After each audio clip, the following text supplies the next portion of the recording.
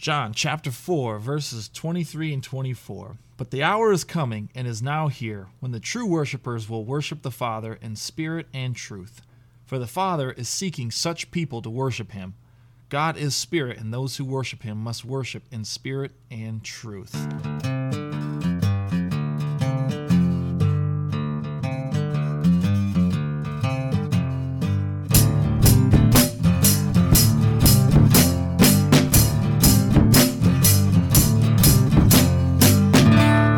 Welcome to the Blue Collar Bereans podcast, hosted by me, Nate Penley, and I'm sitting across the table here with my very good friend and pastor, Scott McGrady. How you doing, Scott? Good. How are you doing? Very good. Very good. So we are starting up this podcast here as a ministry extension of North Valley Baptist Church.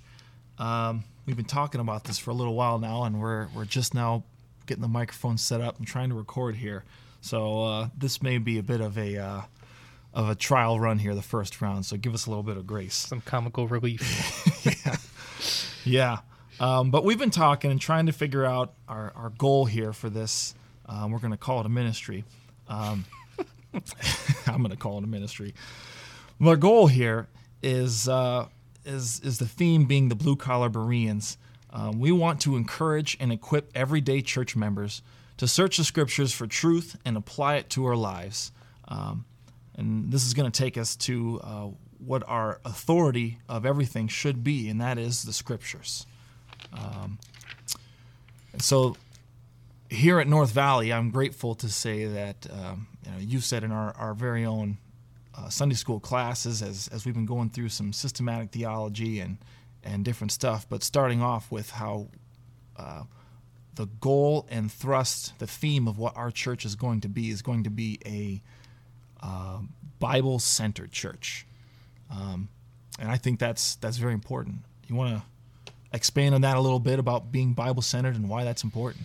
Well, sure. The Bible is our authority for our faith and practice. As we read in 2 Timothy chapter 3, verses 16 and 17, says, "All Scripture is God-breathed and profitable for teaching, for reproof, for correction, and for training in righteousness, that the man of God may be complete, equipped for every good work." And so even just the saying that Scripture is God-breathed, it's what God has breathed out. There's the argument of, it was written by man. Mm-hmm. Yes, it was written by man, but God, His Holy Spirit, directed them to write as they did, protecting His truth and what He desired to be recorded, but yet using their talents, their abilities, their personalities to do so. But it is what God breathed out. It is His word. It is the truth from Genesis to Revelation. And that very notion implies its authority, that when the Bible speaks, God speaks. So therefore, that is how we are to align our lives. That is how we are to align the church and what we do. And so when we want to know what truth is, we come to the Scriptures. We come to God's word. And so I think, as you said, Nate, that we want to, the goal here of this podcast in being equipping and encouraging to search the Scriptures for truth and apply it to our lives. And so coming here to the Scriptures with the different things that we may talk about in this podcast is what we want to encourage people, pushing them back to the Scriptures and not take what they hear on the radio or hear from a TV preacher or whatever it may be, but to search the Scriptures themselves to know truth. Thus the name Berean. Right. What is a Berean? Well, just for those who probably have no clue what a Berean is, I mentioned this to a work friend about the name being Blue Collar Berean, and they're like, I guess that's a term that I should know what it means. I'm like, well, you're going to learn what it means. That's right. What is a Berean? So the Bereans came from Berea, and they are said in Acts chapter 17 that they were more noble than the Thessalonians who lived in Thessalonica, because as Paul went there with Silas and preached, they didn't just take Paul at his word when he told them about the Messiah and he preached to them, but they searched the Scriptures to see if what Paul was saying was true. Right. And so they were more noble in that sense instead of just taking Paul at his word. They wanted to know this is true. Right. They just didn't believe him blindly. Right. because we are not called to a blind faith. Right. We're called to search the scriptures, and God has revealed himself. So that is the standard of what we're going to be going by here at the Blue Collar Berean podcast. Which, now that we've got that out of the way, that can lead us to our main topic, which today, being that we're recording this in the middle of the COVID-19 pandemic, we thought it appropriate to discuss worship. And just what exactly that entails, especially as our worship has changed a little bit in the last few weeks here. It's definitely not the same as it used to be. But we thought first we could jump into our main topic here, which is worship. And one of the things with that, just because, as you said, things are kind of different now at the moment, which we want to understand what we should be in worship and what the point is in all of those things, that even though right now, due to the circumstances, we have to look to do things a little differently, but we should be longing for what we once did and longing for when we can get back to that, not get comfortable with streaming messages and just being at home on a Sunday morning, sleeping in or whatever may be going on for different ones, but we want to get back to. Right. And so that was the drive behind this topic being here for today. Watching you talk on a computer screen with no pants on at home is just not going to be the same as actually being forced to put pants on and fellowship with other people. And yeah, because it's that's where we desire to be, and we should long to be there. But what is worship? Let's start with just defining what worship is.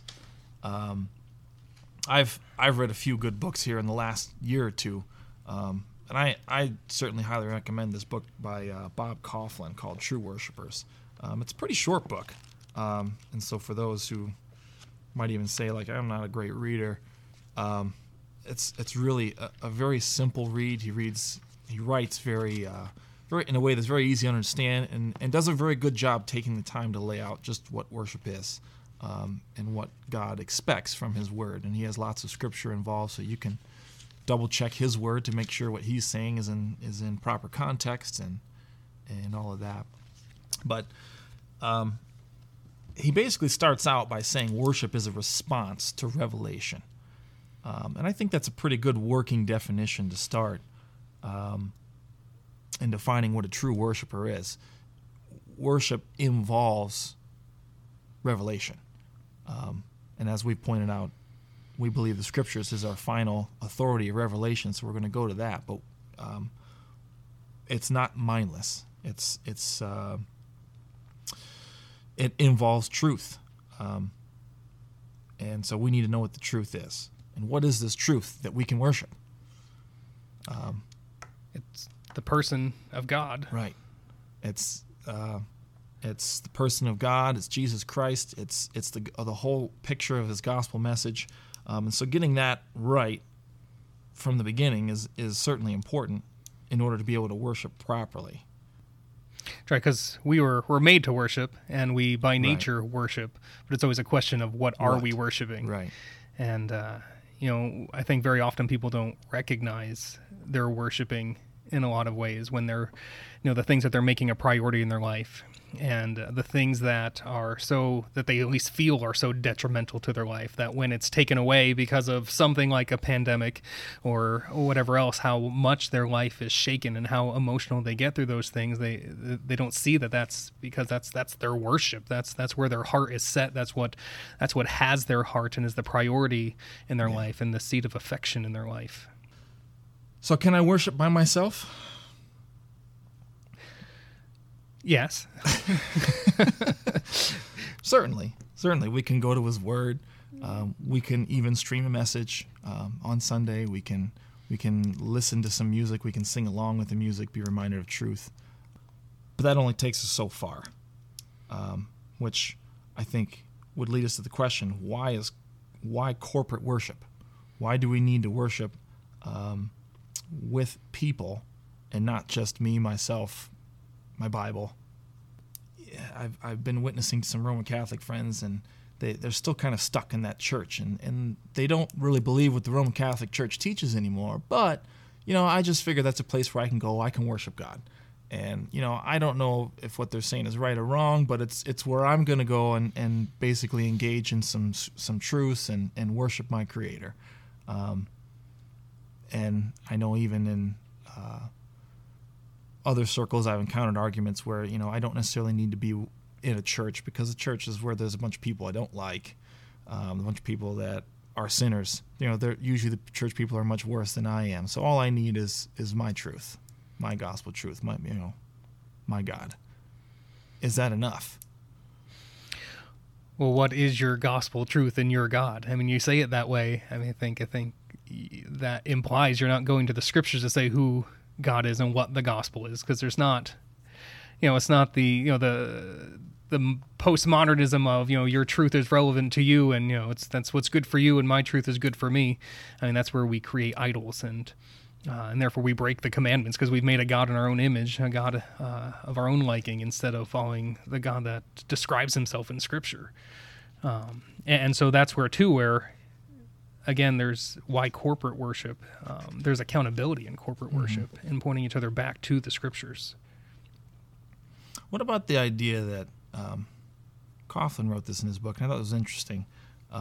He goes all the way back to Genesis, starting with it's not good that man should be alone.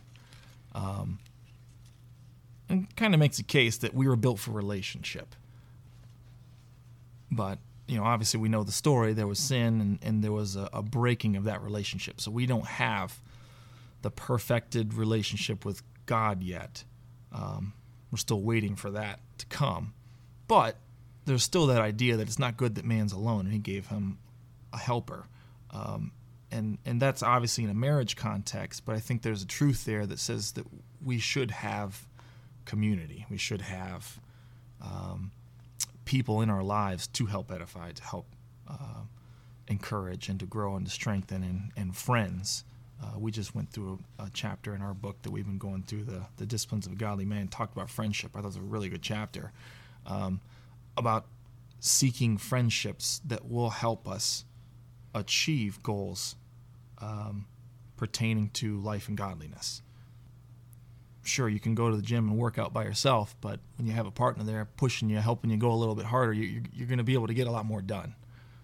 Just being able to have that community, I don't think we can really survive without it. I think it comes back to, as well, like you're pointing to the creation account, that we are created in God's image. Right. And God is and many point this out, and I think they're right, God is a relational God. I mean, he has that relationship within himself in the Godhead, being three in one.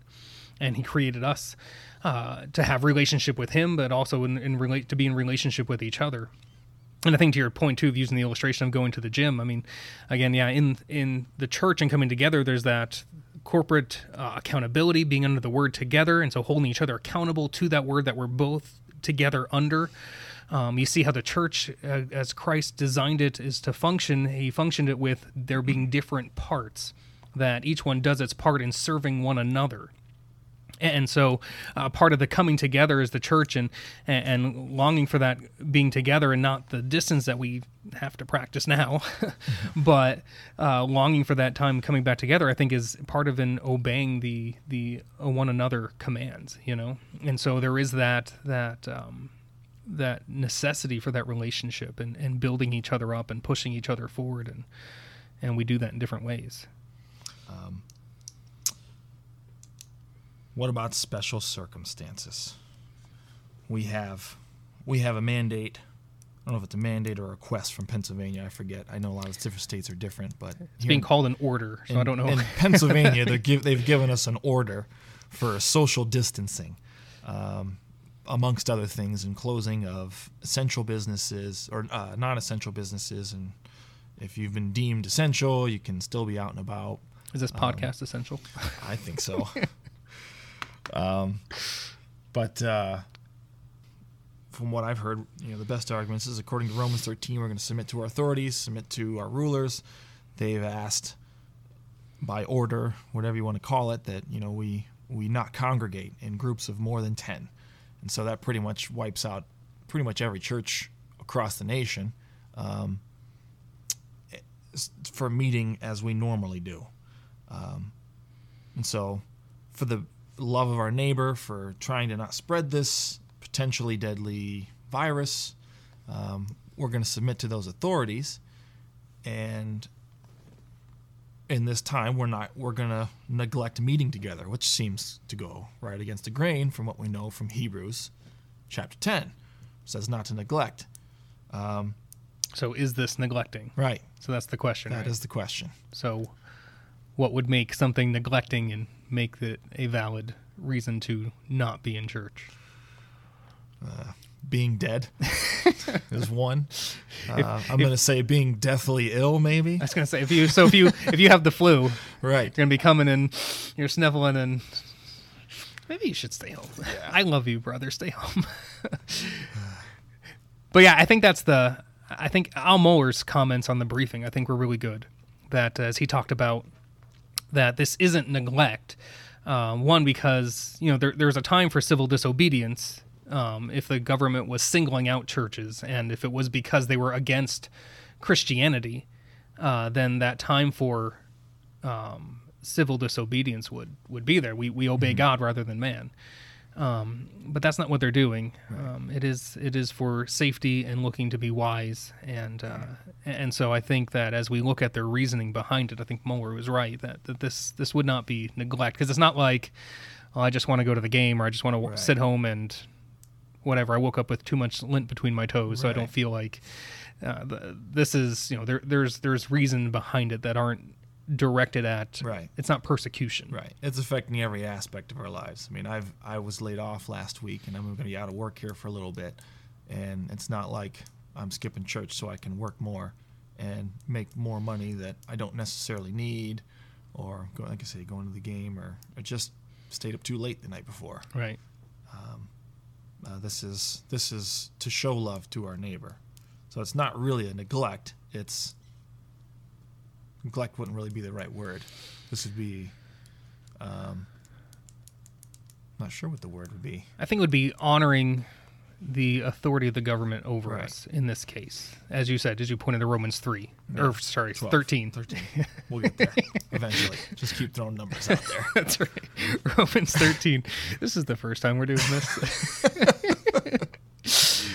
There's a little nervousness in this. So, but I think that's what it is, though. I think it is, in this case, is the government is seeing this as wise. The government's job is to protect its people. I mean, right there in Rome, that's part of the purpose of the government. And so in respecting that and respecting their orders, I think it is wise then for us not to meet.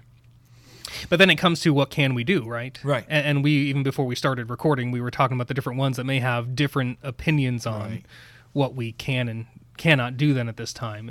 Is it wise then for us to be streaming our services or our messages when we talk about what is worship? So then why? So I think it brings us back to the question then, why corporate worship? Well, I mean, you mean in response to what we're doing here, we're trying to achieve some amount of corporate worship as best as we can with the tools that we can, the tools we have available, keeping in mind that they are not true replications of corporate worship. And so we're throwing out, streaming services, and I've tried to post some videos of my family singing songs in the living room so other families could sing along with us. And then we have the tool of Zoom to try to meet for our prayer meetings and spend some time sharing prayer requests and actually praying through the internet together, to try to edify as best as we can with the tools that we have available to us. But keeping in mind that this is not face to face, there are certain limitations to that. I know like I said, we talked before. This is going to play into a little bit of our ecclesiastical structure, and that's just the doctrine of the church. What is the church? The church is people coming together, and there is a face-to-face element in that church to be able to serve each other. So we can't do some things. We talked about the ordinances. There's just really no way we're going to be able to achieve communion or baptism. Certain elements of accountability. It's really going to be hindered by not being together face to face doing work side by side, encouraging each other, face to face. It's an essential thing that we should be longing to have. We should be looking forward to. And, we do the best of what we can for the time being. And hopefully this is something we can have in addition to our church here, that they can listen to this conversation, try to chime in a little bit, engage with it, get their minds thinking about, throughout the week here, ways to help them to grow, that they can engage with a topic in Scripture that we're going to discuss here. So this is another way we can do it. But like I say, I do think there's limitations. Some people pointed out to me what different churches are doing for communion, as we discussed, and trying to do it over live streaming. Yeah. And I'm not, and don't get me wrong, and I don't think that they're necessarily bad churches. I mean, most churches that people pointed out to me are doing this. I know nothing about those churches. Right. And so I'm not saying that they're, this makes them bad people or anything. I just don't see how we do that. You're putting boundaries over, right. This is shared together within the membership that holds each other accountable. And so there's just not aspects of accountability that in this distancing that we're just not able to achieve. Right. And two, we're not able to again, see each other face to face, approach each other and whatnot. And two, when you're streaming, who knows who's joining in or at what point they joined in, and did they hear where we make the qualifications of this is for believers, repentant believers coming together, right. and whatnot, and so there's just all that complication that just takes away from what communion is, in celebrating the Lord's table, and so I don't think we can do that. And as we think about too, what is the church? The church is repentant believers. Yeah. The word church is translated from the word for a called out assembly. So the idea of we assemble. Yeah. That's what we are. We're this assembly.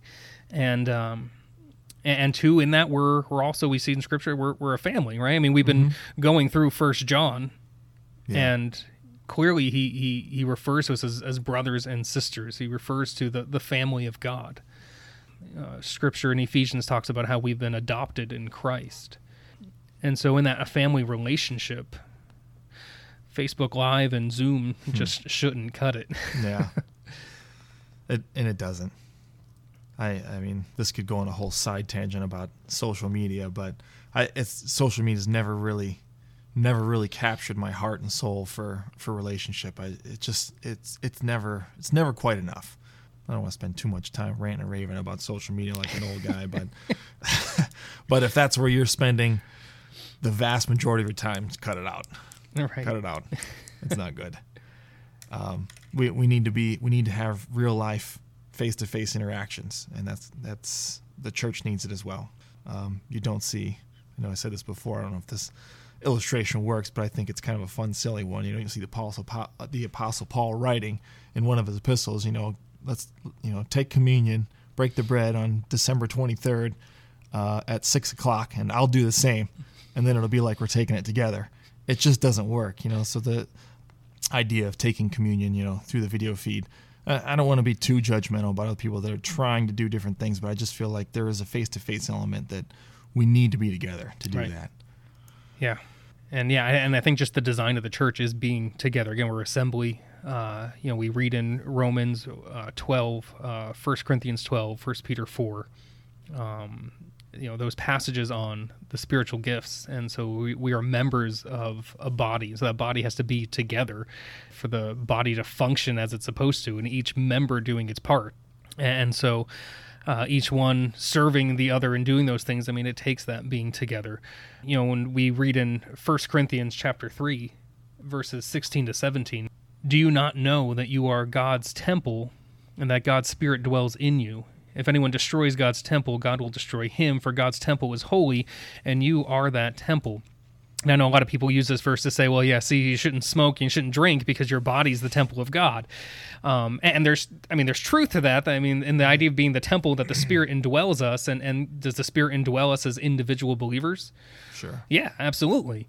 But in context here, Paul's talking about the gathering of the church, that in our gathering, the Spirit indwells our gathering, because as he indwells you and as he indwells me, when we're together, he's indwelling us all. He's indwelling that assembly. And so looking at that as being the temple of God in the church coming together, and why does he talk about destroying the temple? The one who destroys the temple, God will destroy. Well, I think in context, Paul's looking at those who are causing division, and he talks about those who laid another foundation other than Jesus Christ, other than the gospel. And so in those situations, I mean, you try to put a new foundation under a building, you can't do that without destroying the building, right? No. And so I think it's in those two things in the context of why, Paul's talking about destroying the temple, and it's so important because as God is holy who indwells the temple then is holy. Mm-hmm. But I think this shows then that there's something, even though, as you said, he indwells us as individual believers, but there's something to the gathering. There's something to the coming together. In 1 Peter chapter 2, verse 5, it says, "You yourselves are living stones, a spiritual house, are being built to be a holy priesthood, to offer spiritual sacrifices acceptable to God through Jesus Christ." And so you yourselves are living stones. So we have such a connection with Christ that he's saying there that we have that life in us. But we're these living stones that we build up in our gathering, I believe, that we build up into a spiritual house. That, again, we're that temple, that the assembly of the church is that temple in which God, through his Holy Spirit, indwells. And so, again, there's just something that is missed in not gathering. Yeah. And so as convenient as it may feel to be able to just pop on my Facebook to watch a message, and again, I think we do the best we can in this time. Right. But we don't want to get too comfortable there. Right. Instead of being comfortable there, we should be longing for what we really have been designed for. And so longing for when we get back together. And so that really is my concern with all of this. That, again, we do what we have to do. We make the best of our circumstances. Because we do want to love. We want to love the elderly among us here. We want to love those who may have underlying health issues here among us, and love their families as when we do disperse and go out, that whatever could be spread or taken isn't taken even beyond ourselves to somebody else as well. We want to love those around us, and so we do want to practice wisdom, but we don't want to get comfortable here. We want to long to be together. As Paul says in Romans 12:10, that we're to love one another with brotherly affection. And again, Facebook and Zoom just doesn't cut it to be with our family. No. We certainly mentioned a lot of scriptures here. Look them up. Be nice if we could make a list of that. Sure. And have it there. Everyone can check that out. But don't take our word for it. Right. Search the scriptures. Be a Berean. A blue-collar Berean. And we will see you next time.